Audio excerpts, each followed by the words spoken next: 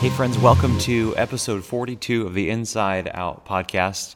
I am here as always, and I'm actually flying solo at the moment. It feels a little bit lonely in here, if I'm being honest, but it's okay. We'll get through this together. You and I will make it through. But one of the things that's been on my mind recently, and rightfully so, as we've gotten into this series on intentional neighboring, is just a thought that I wanted to give you as we begin this week's episode.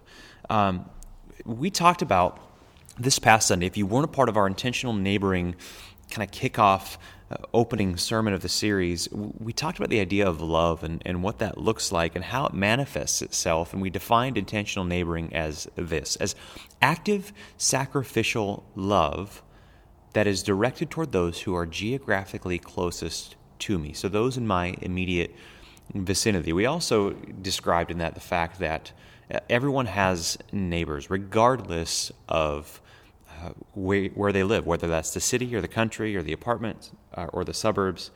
And one of the things that I want to remind you of is that nice neighboring is not enough.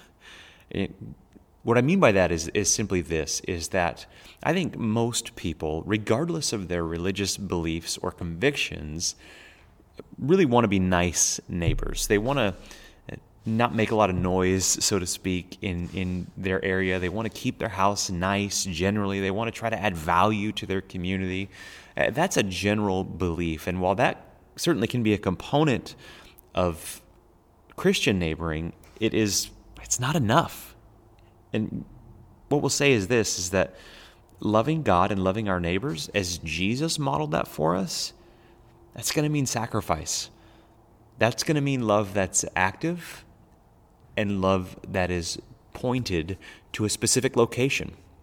And I want to bring that up as gently as possible, because if we're all honest, we know that we've struggled with this in some regard. There's people around us that sometimes are just plain unlovable, right? There may be neighbors around us who they may be Christians themselves, and so we may think, oh, you know what, they're fine, they get it just like I do.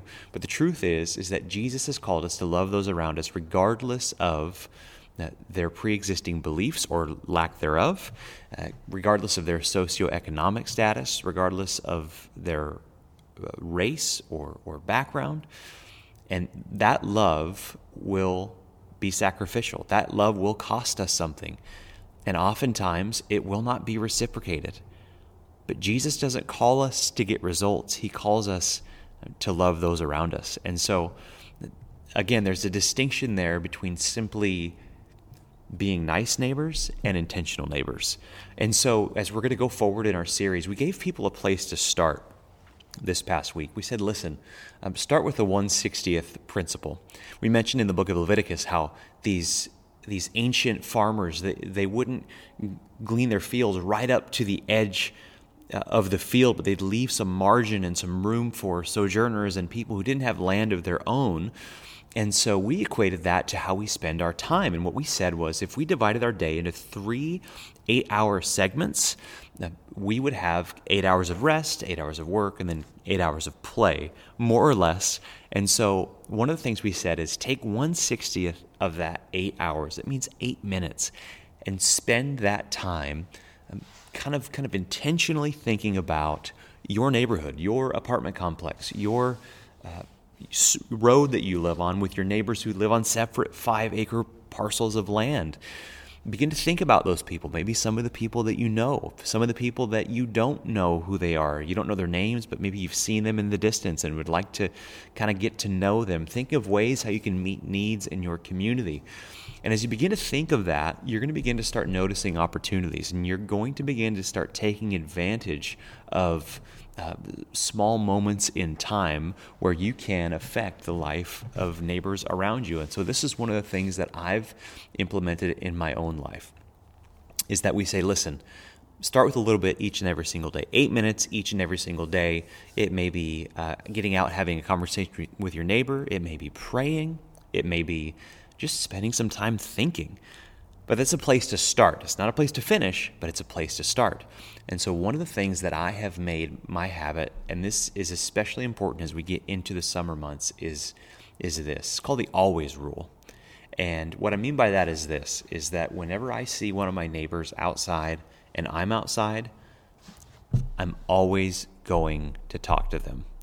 I'm at least going to say hi. I don't want to be the nosy neighbor that's always trying to get into a conversation, but I do want to make sure that I'm trying to contact that person and trying to be the initiator in that interaction. It's called the always rule, and it's something that I've done here in the past year, and I've seen it make a big difference in me personally, in the way that I think about my neighbors and the way that my relationships have been with my neighbors. And so as we move forward in the series, and as you began with that starting point of, okay, here's the deal. I'm going to start with 8 minutes each and every single day of trying to intentionally think about my neighborhood, see what needs are out there, see who I can partner with, begin to implement some of these other things. We're going to introduce some things this Sunday, but a great place to start now is the always rule. Think about that as you go forward in your week, and that'll be a great place to begin kind of on your journey of intentional neighboring. Because remember what we said on Sunday, we're not looking for the quick fix here. We're not looking for the easy solution. We are in this together for the long haul. And so we may not see results a week from now, a month from now, or 6 months from now. It may be a year and it may be 2 years, but here's the thing. Here's a quote from Robert Louis Stevenson. Robert Louis Stevenson wrote classics like Treasure Island and Dr. Jekyll and Mr. Hyde. He was actually an atheist, but he said this quote. He says, "Don't judge each day by the harvest you reap, but by the seeds you plant." And that's a great principle to live by as we continue in intentional neighboring together.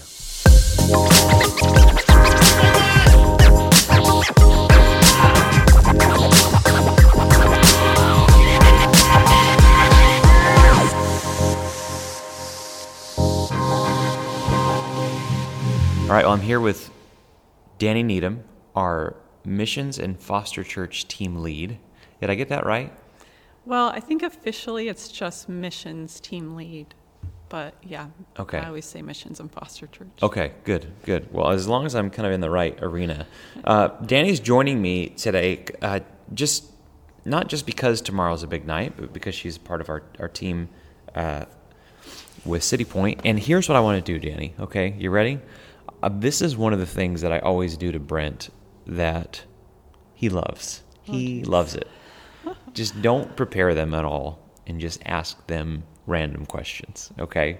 So I hope you're ready right now. And this is, some of these questions might serve to be therapeutic for you. So if you could just let it all out here live on the Inside Out podcast. I'm just kidding. So youth sports are starting up. Yes. Again, and that's something that my kids have been involved in at the entry level. So, but it was good to see, it's good to see a bunch of people out watching youth baseball. Yes. I didn't realize how awesome that was going to be.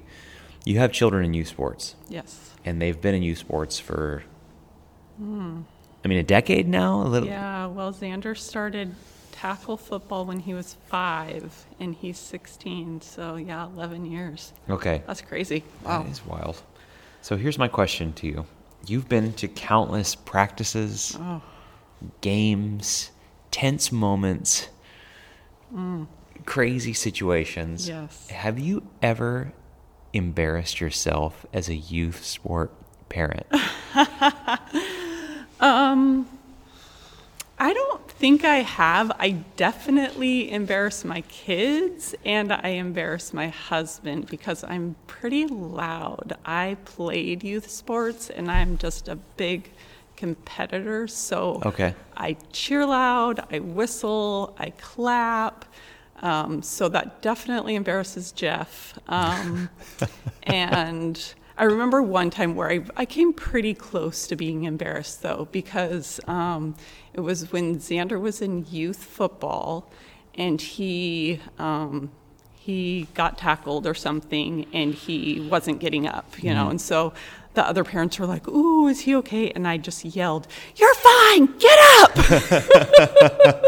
And afterwards I was like, oh my goodness, all these parents think I'm crazy. I think that's the lineman talking right there. Yes, that's No, definitely the lineman talking. I can say that because I live in Cedar Woolley, so it's okay. Yes, I've lived there for, how long have I lived there? 14 years now? Yeah. So I think I'm... Yeah.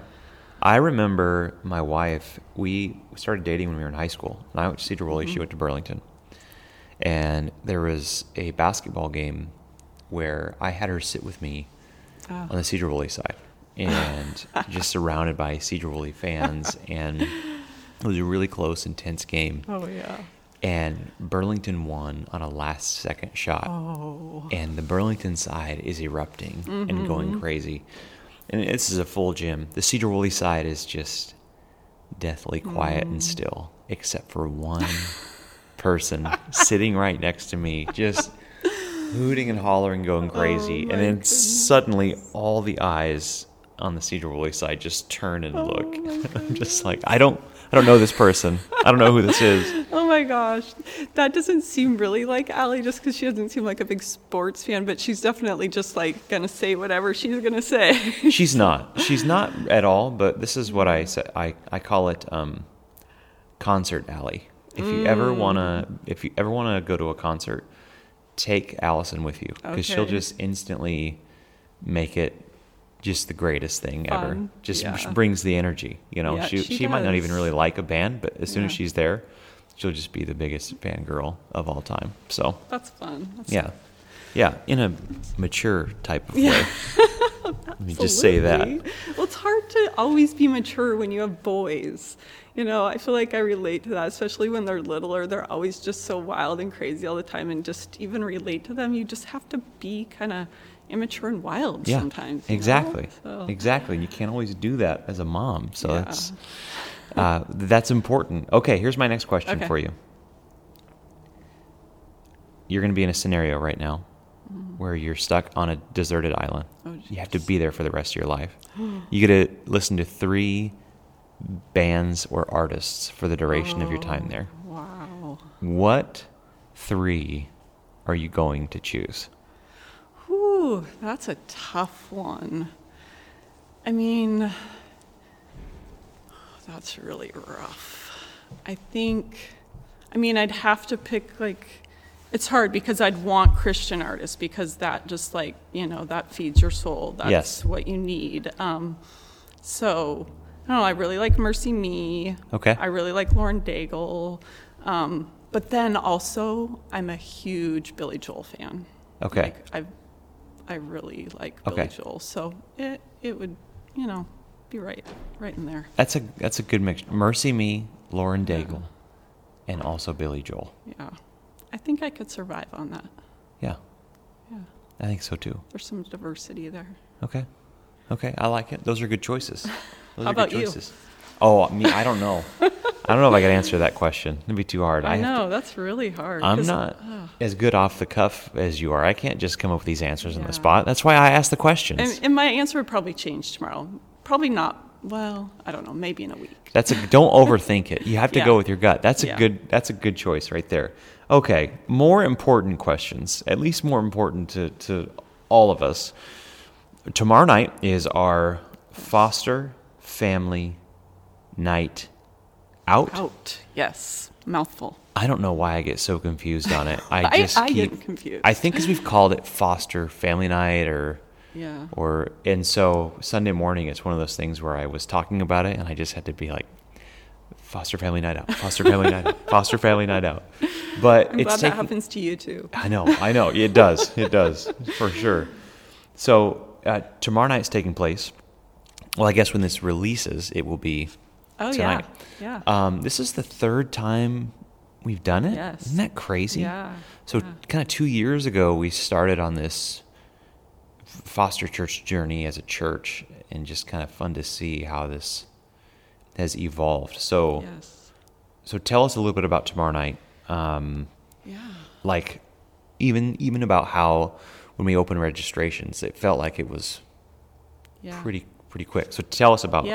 Yeah. So I was really excited about when we opened registrations because it filled up really quickly. Like within less than, I think, 6 hours, we had 30 kids signed up, and that is stark contrast to last fall. I think that's probably partly COVID, partly us just people not knowing what to expect, people not knowing that we even do this, and I think it's gained momentum because this is the third time we're doing it. But yeah, within like an hour, I had 15 kids signed up, and then within like less than 6 hours, I think we had it was full. So that was super exciting for me, because I know the heart of our church is really just to bless these families and these parents that really very rarely get to do anything and go out like this, because as a foster parent, I know that there just aren't those type of supports out there, and often they're dealing with children with special needs or some special behavioral issues. They're traumatized, and so you hesitate to just bring them to a general event, even church. I think that's something super important that we're addressing here, is like making our whole church body aware and our volunteers aware that these children have special needs, and they might be in your kids' classroom, and be prepared for that, because there's going to be just some grace that has to go along with that. So we we try and go big with our foster family night out. There's other churches, I think I know there's at least one other church in the Valley that does this, because I've taken kids to it before, and the typical night out is really just childcare, so that you can go out. We want to do that times 100. So we get gifts for our foster families. They get a $50 gift card and to go out to dinner, and then they get something else along a couple of different special hand-picked things to go with that. And then we try and do something big for the kids as well. We've done different things in the past. The past 2 times we've done it, there's been different themes. This theme tonight, I guess, is movie night, but it's bigger than movie night. We're doing Lilo and Stitch, but we're decorating the whole church. We're doing we brought in a cotton candy machine, a popcorn machine, a snow cone machine. We're doing games. Kids can win tickets. They get to redeem special treats with their tickets. And then there's also a grand prize that somebody's going to win. And tradition says that someone gets to smash a cake in the face of Jordan Paris. Yes. I'm glad that's turned into a tradition. Yes. It's interesting you say, you made in your answer there a distinction between childcare and something else. And I mentioned on Sunday morning in my sermon about how language is important. Some people kind of brush it off, and they'll say, "Oh, it doesn't really matter," but truly, it develops how we think about things. And so, when we say the word childcare, oftentimes we think of just a bunch of kids in a room with no escape until their parents get there. Like it's, hey, I have to care for this children until mom and dad get there. But you'll probably notice in our publications and different things, we use the language ministry to children. And first and foremost, because we believe that anytime a child is in this building, it's an opportunity for us to minister to them, or any person for that matter. Absolutely. And Danny, what you are describing is very much ministry to children. So it's not just come here and park your keister on a chair and we'll watch a movie. We're going to have this whole night themed around this movie with popcorn and snow cones and tickets and prizes and games, and the tradition now of a cake in Pastor Jordan's face. Like it's just, it's so much more beyond that. And it's what you've said is this makes it a lot easier for parents to leave these kids without feeling guilty. Yeah. And feeling like they're leaving them at a dry dull, drab sort of place, it's a lot easier to leave your kids somewhere where you feel like they're actually going to enjoy it. And these foster kids have had a blast the last couple of years. I know that for sure. So being a part of these events and everything. So is there any stories that come to your mind from the past couple of years of, and it doesn't have to be massive, but just comments from these foster parents, things that they've experienced or appreciated with this night out? Yeah. Well, we definitely got a lot of comments after our last one about how grateful people were, and just how much their kids enjoyed it, and how much, they just felt like we went all out and really tried to, show them love in any way that we could. But I guess the biggest story that kind of, or part that sticks with me is from last year. We had a foster family kind of hesitantly sign up last minute because she had a child with special needs, pretty significant special needs, and didn't know if we could meet those needs for her child. And I knew the child from a different kind of, I had been asked to do respite for that child before. I hadn't, but didn't work out. But anyways, so I knew the significance of his needs, and I was like, okay, we're going to make this work, right? Because I don't want to have to turn anybody away because of that. That's to me why we're doing this, is so that families like that who never get a break can feel like that they have some support, even if it's only twice a year, and hopefully, what I want to do is pull people in so that they're here weekly, but if it's twice a year, it's twice a year. So that child did not sit down all night. He was up on the stage, he was throwing confetti, he was running up and down the stairs. I remember.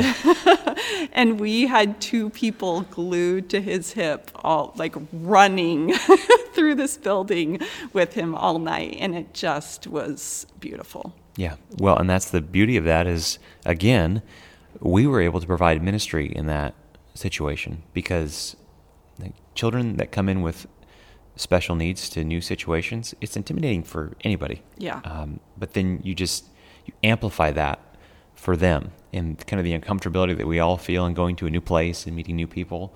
A lot of times that's amped up. And so that's what it was like for that young man. And it wasn't just, okay, we have to manage this until, foster parents get here. It's, right. We have people who were here that night who had some previous training and some skill in not handling, not dealing, not putting up with, but actively ministering to that young man. And so that it just makes a big difference. And so kind of from what you're saying is we want this to be able to grow into something bigger. And this is something that we're very mindful of as we plan and prepare for our new building, is if you look at the blueprints and the layout, we have a room called it's the sensory room, and it is designed for children with special needs. And we'll have that in mind because, like you said, it's so challenging for parents who have children who maybe they're on the autism spectrum or something like that. It's hard for them to get out of the house because so much of the time it can be more of a hassle than it can be a help if you're in a place around people who don't understand how to minister effectively to that child. So yeah, that was a big deal. It was a fun thing. So it's happening, again, as this is released tonight. This is super, super exciting. Is there anything you're looking forward to specifically? I think you have to look forward to the cake in Pastor Jordan's face. Yeah, I think so. No, but really it's just meeting new foster parents and connecting with them and just hopefully being able to really kind of, shine that light. Yeah, it's going to be a great night together. And just as a quick aside, if you have not been involved in one of these nights before, I'd highly encourage you. If not this time around, the next time it comes around, get involved in that. It's it ends up being more of a blessing to you than it is to the families who attend. And it's for sure a blessing to them, but you get a chance to see these kids' faces light up during games and when they receive prizes. And it's truly a joy to be a part of. So that's happening tonight. Danny, thanks for coming on. No problem. I'm so glad that you're here, and I'll probably hear you from my house this Saturday when you cheer Cooper on in football. So You probably will.